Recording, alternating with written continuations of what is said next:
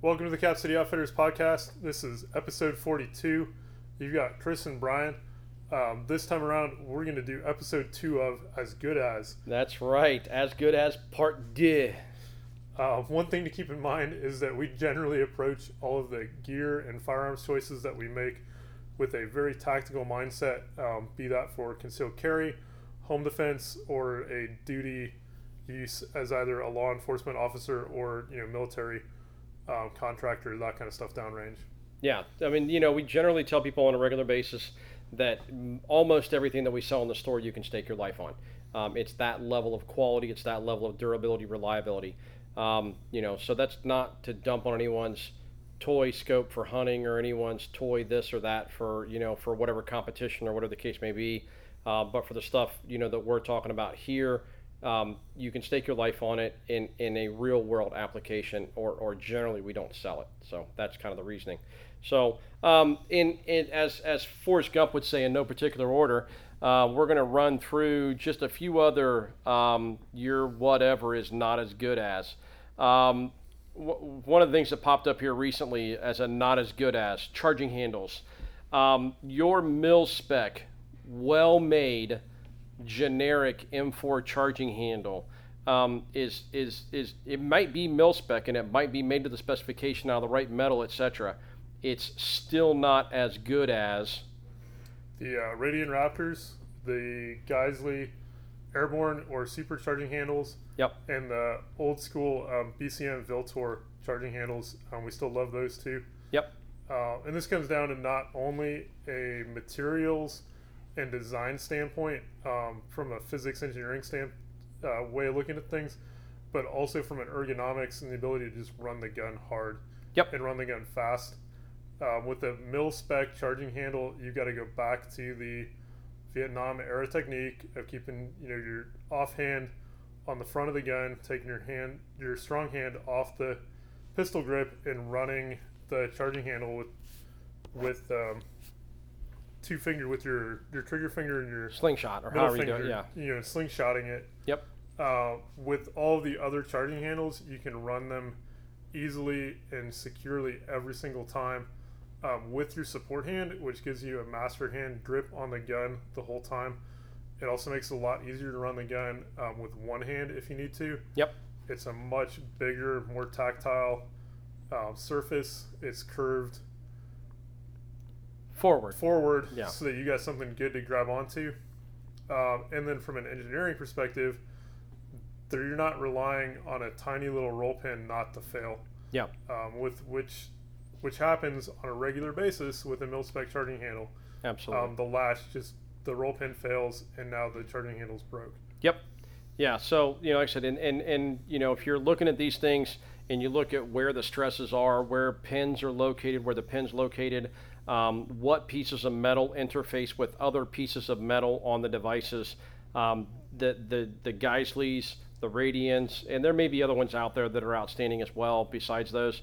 But as a general rule of thumb, those are way better than just a generic, even a well-made mil-spec generic charging handle. You're setting yourself up for failure at some point if you're running the gun in a modern fashion, maintaining that master hand grip on the gun and doing everything that we can. And never mind, like Brian said, getting into injured shooter manipulation and stuff like that. So, so that's our first not as good as. Second, not as good as. Stay on the rifle. M4 style, clamshell handguards. Yep. Are not as good as your Magpul Mo, polymer handguards, and neither of those are as good as a good free float setup. Absolutely. And your good free float setup, doesn't have to be a $400 Knights Armament or a $400, $350 Daniel Defense, but those are outstanding examples of good quality forends, free float forends.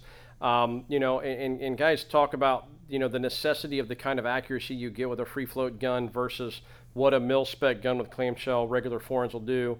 And there's a reality check to, what's good enough. Okay, fine.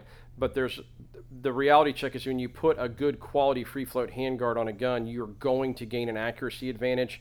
And you're going to gain a usefulness advantage in how you can attach other devices Whether you're talking about doing a big old gnarly 4-rail pick handguard, but a good quality one, or whether you're talking about doing something sleek that's M-LOK, or if you're hanging on to Keymod and you think that's going to last, that's fine too, for now. But the reality check is having the availability to keep the gun slick, lightweight, let air move around it where you can let air move around it, and put things on the gun where you need to put things on the gun, and then not have those things affect the accuracy of the weapon is all a really, really big deal. Having said all that, buying a good quality 4-inch still matters, not just any free float's going to do. We do see free float systems come in that use odd timing devices that fail, that use odd locking devices that fail, use odd hardware that fails, or just generally have a poor design that's not going to be something good for hard use. Or they're just made out of Chinese. Bingo, and that's a big part of it too. Things just strip, don't hold up, or warped, aren't made true. M-LOK stuff pulls out of them. Yep, exactly. So the Bravo Company handguards, Daniel Defense handguards, Geisley handguards, Midwest Industry handguards, Aero Precision handguards. These different brands, they're outstanding, and we sell them for a reason, because they all might be a little bit different from each other, but they all work really, really well in most applications. So, again, pick whatever brand, but your cheapy Chinesium-made device is just not going to be as good as one of the ones we just listed in almost every way imaginable, except for price point. Yeah, when you have Picatinny actually rip off of the handguard because Yep. it's made out of the wrong materials, you bought the Chinesium handguard. Yep. With the Bravo Company stuff in particular, it's 75 T6 Yep. aluminum. Yeah. It's aerospace grade stuff that really takes the stress of putting torque on it. If you're using it for sling tension, if you have a vertical grip on the gun or an angled grip on the gun, and you're using that to really drive the gun, up close, or you got it braced on a barricade or some kind of hard surface, you're able to put torque on the handguard, and that's not translated into the barrel. Yeah. I was at a Pat Mack class about two summers ago now, last summer, and one of the things we looked at was deflection. He rested the barrel on the support, and we saw 12 inches at 100 yards. Yeah. And if you're running any kind of handguard that locks up into a delta ring, you put that handguard on a support, or you sling tension, you apply a different kind of torque with a vertical grip than you do if you're just holding the handguard, and now you've created deflection into the barrel. So your point of impact is not going to be the same all the time. It makes it hard to use a bipod or any kind of sandbags to zero the gun. It's almost the end of 2019. You can get into a really high quality, Aero handguards are $160. The BCM, the MCMR, M-LOK handguards Start at like 180 and go up from there. 180 to 210, depending on the length you get. Yeah. You don't necessarily have to run, a 15-inch handguard. 11 and 13-inch handguards, even on 16-inch carbines, work really well. They let you do everything you need to do, give you opportunity to run a sling where it should be. Yep. We'll get to that in a little bit. Securely mount angle grips or vertical grips, backup sights, flashlights, while still maintaining lightweight and really providing a meaningful mechanical accuracy boost to the weapon system. Yep. Yeah. And they just in anything you add to the gun is just going to work better on a good system like that than it is cobbled onto something else via some Rube Goldberg set of contraptions to get something on the gun. So, absolutely. So again, your UTG or whatever is probably not your ATI. Your CAA is probably not as good as. So, moving on, slings. Your patrol carry sling on your M16A1 is not as good as a Blue Force Gear, a Vickers sling, a Viking Tactics sling, a Magpul. sling from Magpul. Not as good as. Again, we're not covering all the really good brands that are out there. There probably are other ones. Those are the ones that we're familiar with and that we use. but trying to cobble some kind of a old school tactical sling, 3-point slings and stuff like that. You see so many guys either using something that's out of date or is intended for a different application. 3-point slings back in the day were great on little bitty MP5s and stuff like that, to allow you to carry that gun in a patrol carry position, but nobody around you liked you when you pointed your gun at them, and that's what you're going to do all day long. Maybe there's an application for a 3-point sling in some world that I'm not aware of. I just don't know where that is. 3-point slings went out of popularity at the same time AOL quit sending CDs in the mail. Yep, that's pretty much the case. If you actually were one of the SAS guys that went in Princess Gate, sure, stick with your 3-point, that's fine. But generally the rest of us have moved on, and there's a reason for it. Good 2-point slings, in very, very certain environments, which are very, very limited, and I don't even know that I can back this up. But like structure work where you train and you're somebody who can shoot off of either shoulder without even a thought, you can switch shoulders and cross shoulder transition and run that gun. Might have a slight advantage with a single point sling in that regard. But the new modern 2-point quick adjust slings out there do the same thing for you, but do everything else better, like hold on to the gun as soon as you take your hands off of it. If you have your gun, your rifle set up well, with the QD mounts on the slings these days, you can set a 2-point sling up to be 95% the function of a single point sling in the event you need it. Yeah. In about 10 seconds. Yep. Yeah, and you can set it up in about 10 seconds. You can utilize it nearly instantaneously. There might be a few positions if your sling set up properly where you can't maintain strong hand grip on the grip and then weak hand grip on the front of the gun and just cross over to your other shoulder and use your other eye if the gun's set up right. Or if you need to do a legitimate cross-shoulder transition, give yourself some extra room on that sling and move on. And the shooter slings of the past are great if it's a fixed position rifle like a sniper rifle or something like that, where you've got some kind of setup where you're creating that tension with the sling. But you can still do all that same stuff with all the quick adjust slings out there. Most of them do all the exact same things if they're set up properly, and they're a little bit easier to get in and out of those positions. They're a little bit easier to adjust in and out of those positions. And if you've got a department issued gun and you're allowed to change out your sling from something than throwing it over your shoulder for marching around, please do so. Please do so. And even if you have limitations like a fixed stock on an M16A1, and maybe even a fixed forend on an M16A1, there are still some devices out there from different companies. If you come and talk to us about that, we can help you get your sling set up so that it's going to be a little more friendly for you to run the gun in a tactical fashion, have the sling in front of you. If you need to cinch it down and get it tight against you, we can do that. If you need to get it loosened up so you can run and gun with it, you can do that too. So definitely lots of options out there, but the $12 strap from the gun show needs to go away. The cheap piece of crap bungee with a dog collar hookup on it that hooks up to your single point setup needs to go away. And like I said, if you're running a 3-point sling, then you need to go back to reenacting or become better friends with Charlie Sheen. I don't know, something. So, but yeah, so your old school or cheapy sling is just not as good as. This is one that slapped us in the face here fairly recently. Nobody who runs a dot or an optic probably spends enough time on their iron sights. So we've been running some iron sight stuff, and it hit us in low light. And we all learned with 40-some-year-old eyeballs, or older in some cases, younger in some cases, that iron sights suck in the dark. I would opine that in general, iron sights suck in general. I was never brought into the romance of lining up the iron sights and it being something that was a visceral experience that I really ever enjoyed with a gun. But, I was in the Air Force, so what do I know? But the reality check is iron sights are not as good as optics. And the old, well, they never fail, false. Had iron sights fall off of a rifle.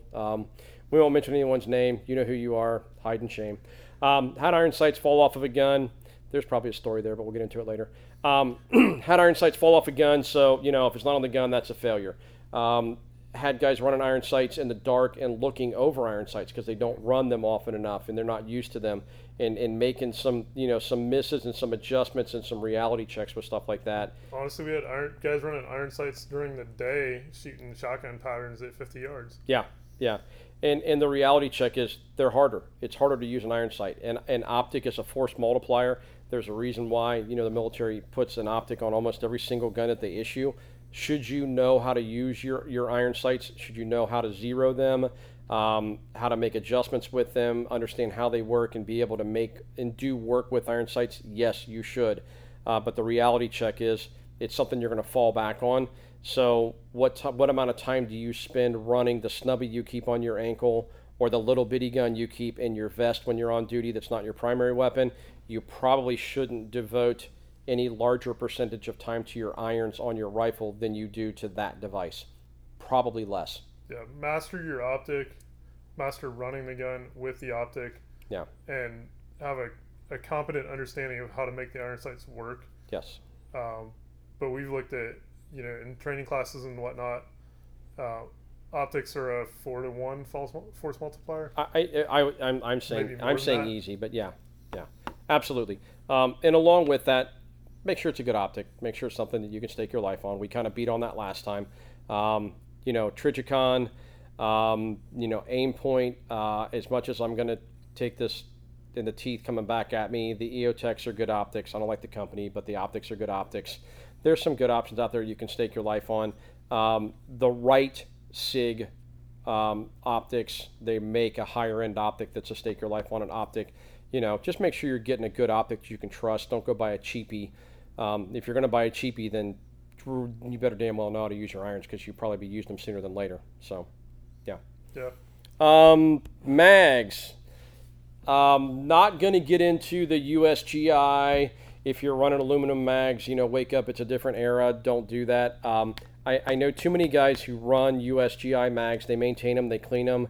If the springs need replaced, they replace them. They have new Magpul followers in them and stuff like that. They headspace or gauge or whatever they do with the feed lips to make sure they're within spec. Yeah. If you are running, 30-year-old GI mags with no finish left on them, with crappy springs in them that don't quite push the follower all the way up to the feed lips, that have that crack at the back of the mag, and stuff like that, or have, the feed lips are obviously spread and there's cracks around the front of the feed lips, for God's sakes, throw them away. Take a hammer, smash them, demill them, throw them away. If the springs are worn out, but the mag's otherwise serviceable, it's still got its finish on it, then, by all means, go buy a new spring kit and a follower kit from Magpul and go on and rebuild them. That's fine too. But the reality check is you can buy Magpul Gen M2 mags, 30 rounders black, no windows, for $10.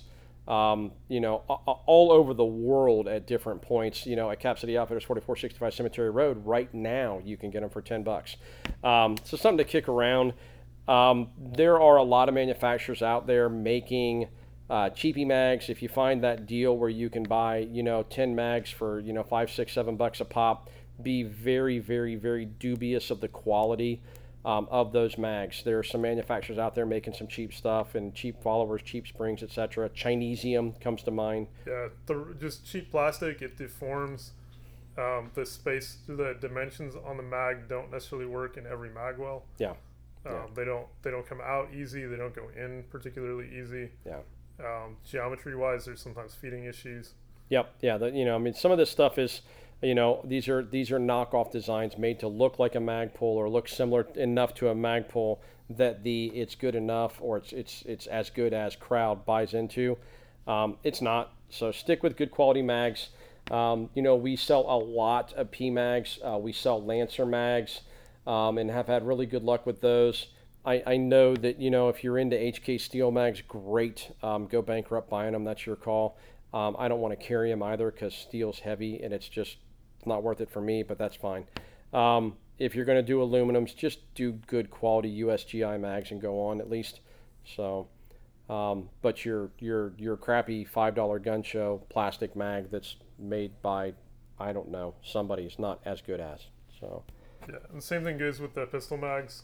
For concealed carry or duty, we strongly advise running the factory Glock mags or factory Smith & Wesson mags.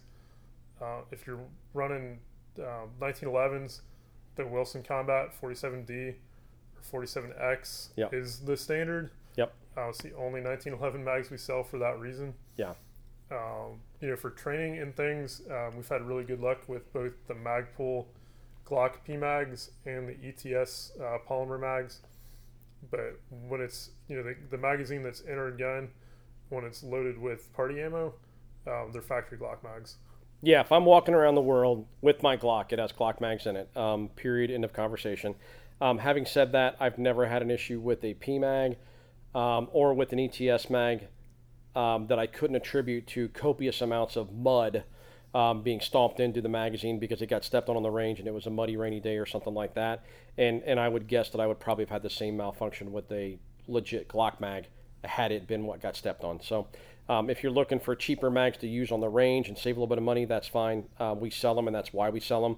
But we'll tell you flat out that when we carry the gun, when it's real, it's got Glock mags in it, and you should be running OEM mags in most cases. Again, with the possible exception, like you mentioned, 1911s, then the Wilson Combat kind of becomes the default, or maybe, I don't know, some other brand out there that I'm not aware of with 1911s because they're old and silly. So they still did win 2 world wars. That's right, but that was a long time ago. So I'm going to jump to lube. We carry Slip products. I'm going to throw out a tip of the hat in respect to Pat Rogers. Pat Rogers, eons ago, put me on the Slip products. I've been running them now for a decade, and I can't find a fault with Slip products. I'm a little weird about lube. Having been an aircraft mechanic, I've seen different things fail in different environments where things get really cold or things get really hot around jet engines or at altitude.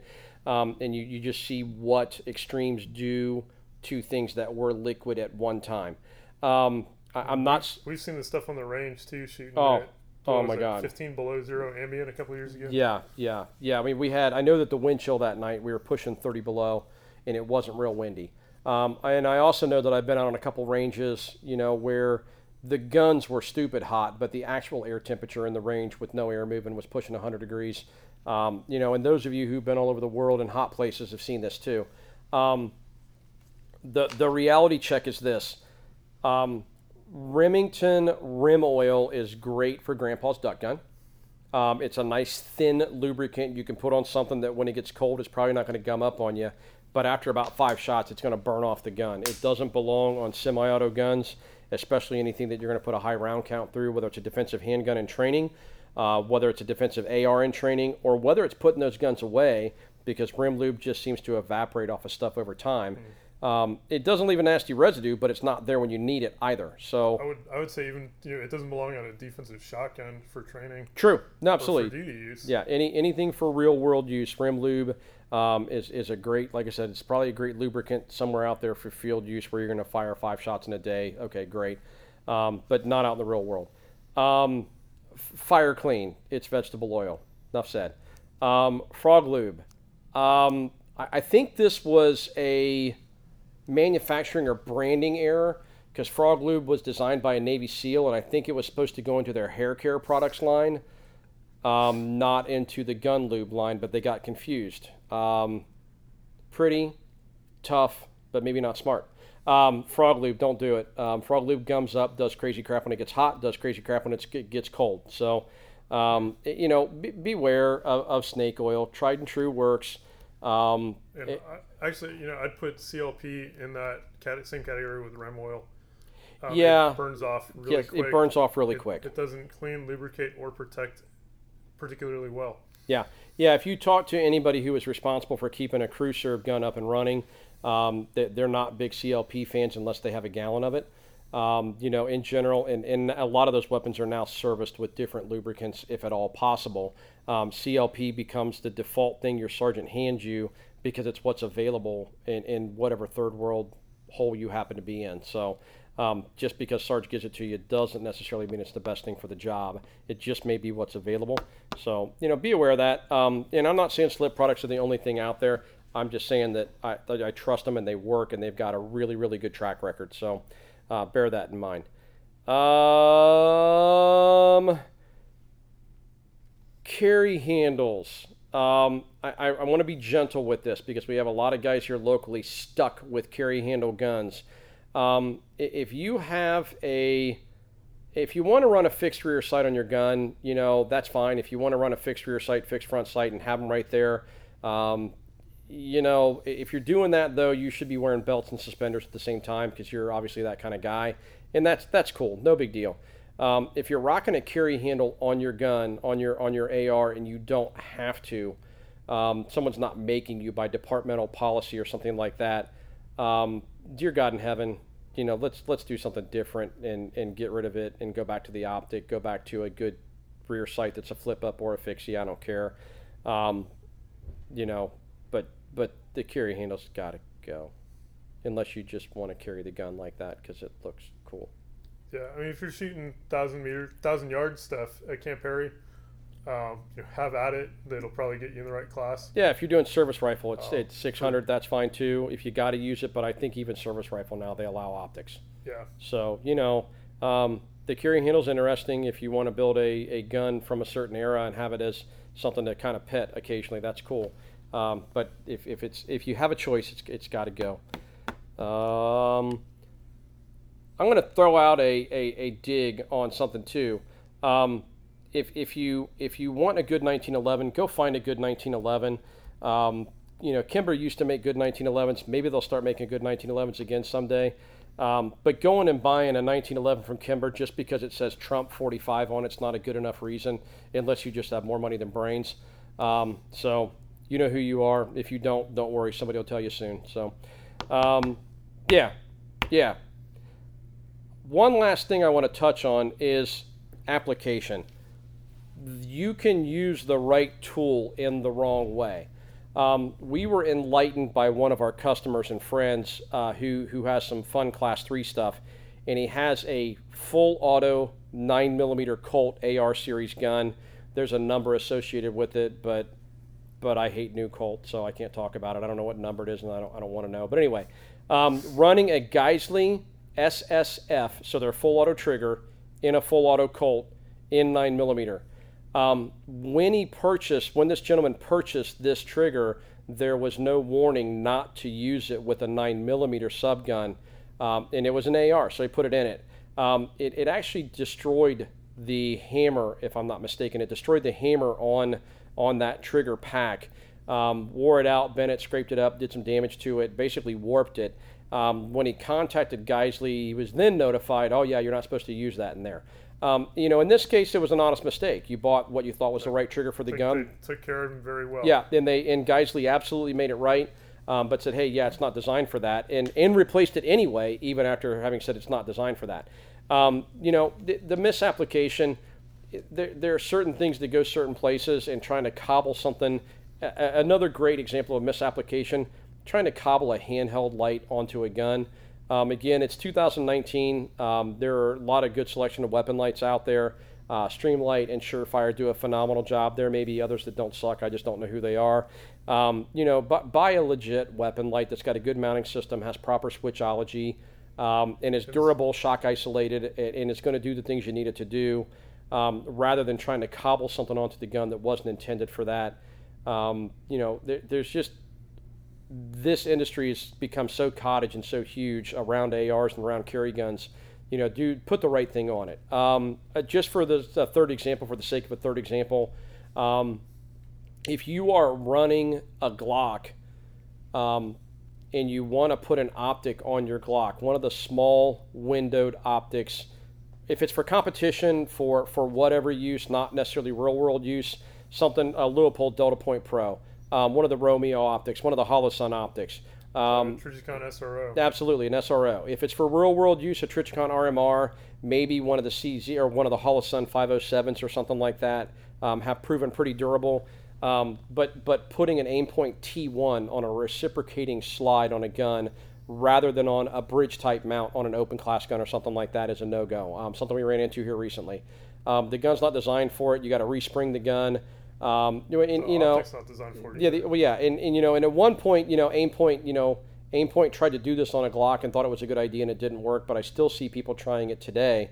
That optic wasn't designed for that setup. It's too much mass. that gun wasn't designed for that much mass in an optic. It's too much mass. Don't do it. So apply the tool to the job properly. You'll get a lot further. You'll have a lot less heartburn, a lot less headache, and you just generally will be happier, I think. So, yeah. Yeah. Hopefully we slayed enough sacred cows for barbecue. Yeah, I like barbecue. Very cool. That's all I have. On that note, thanks for joining us. We are in Hilliard, Ohio, 4465 Cemetery Road. Come in and see us. You can find us on social media, Facebook and Instagram at Cap City Outfitters, and on the web at capcityoutfitters.com. .com. Thanks, guys.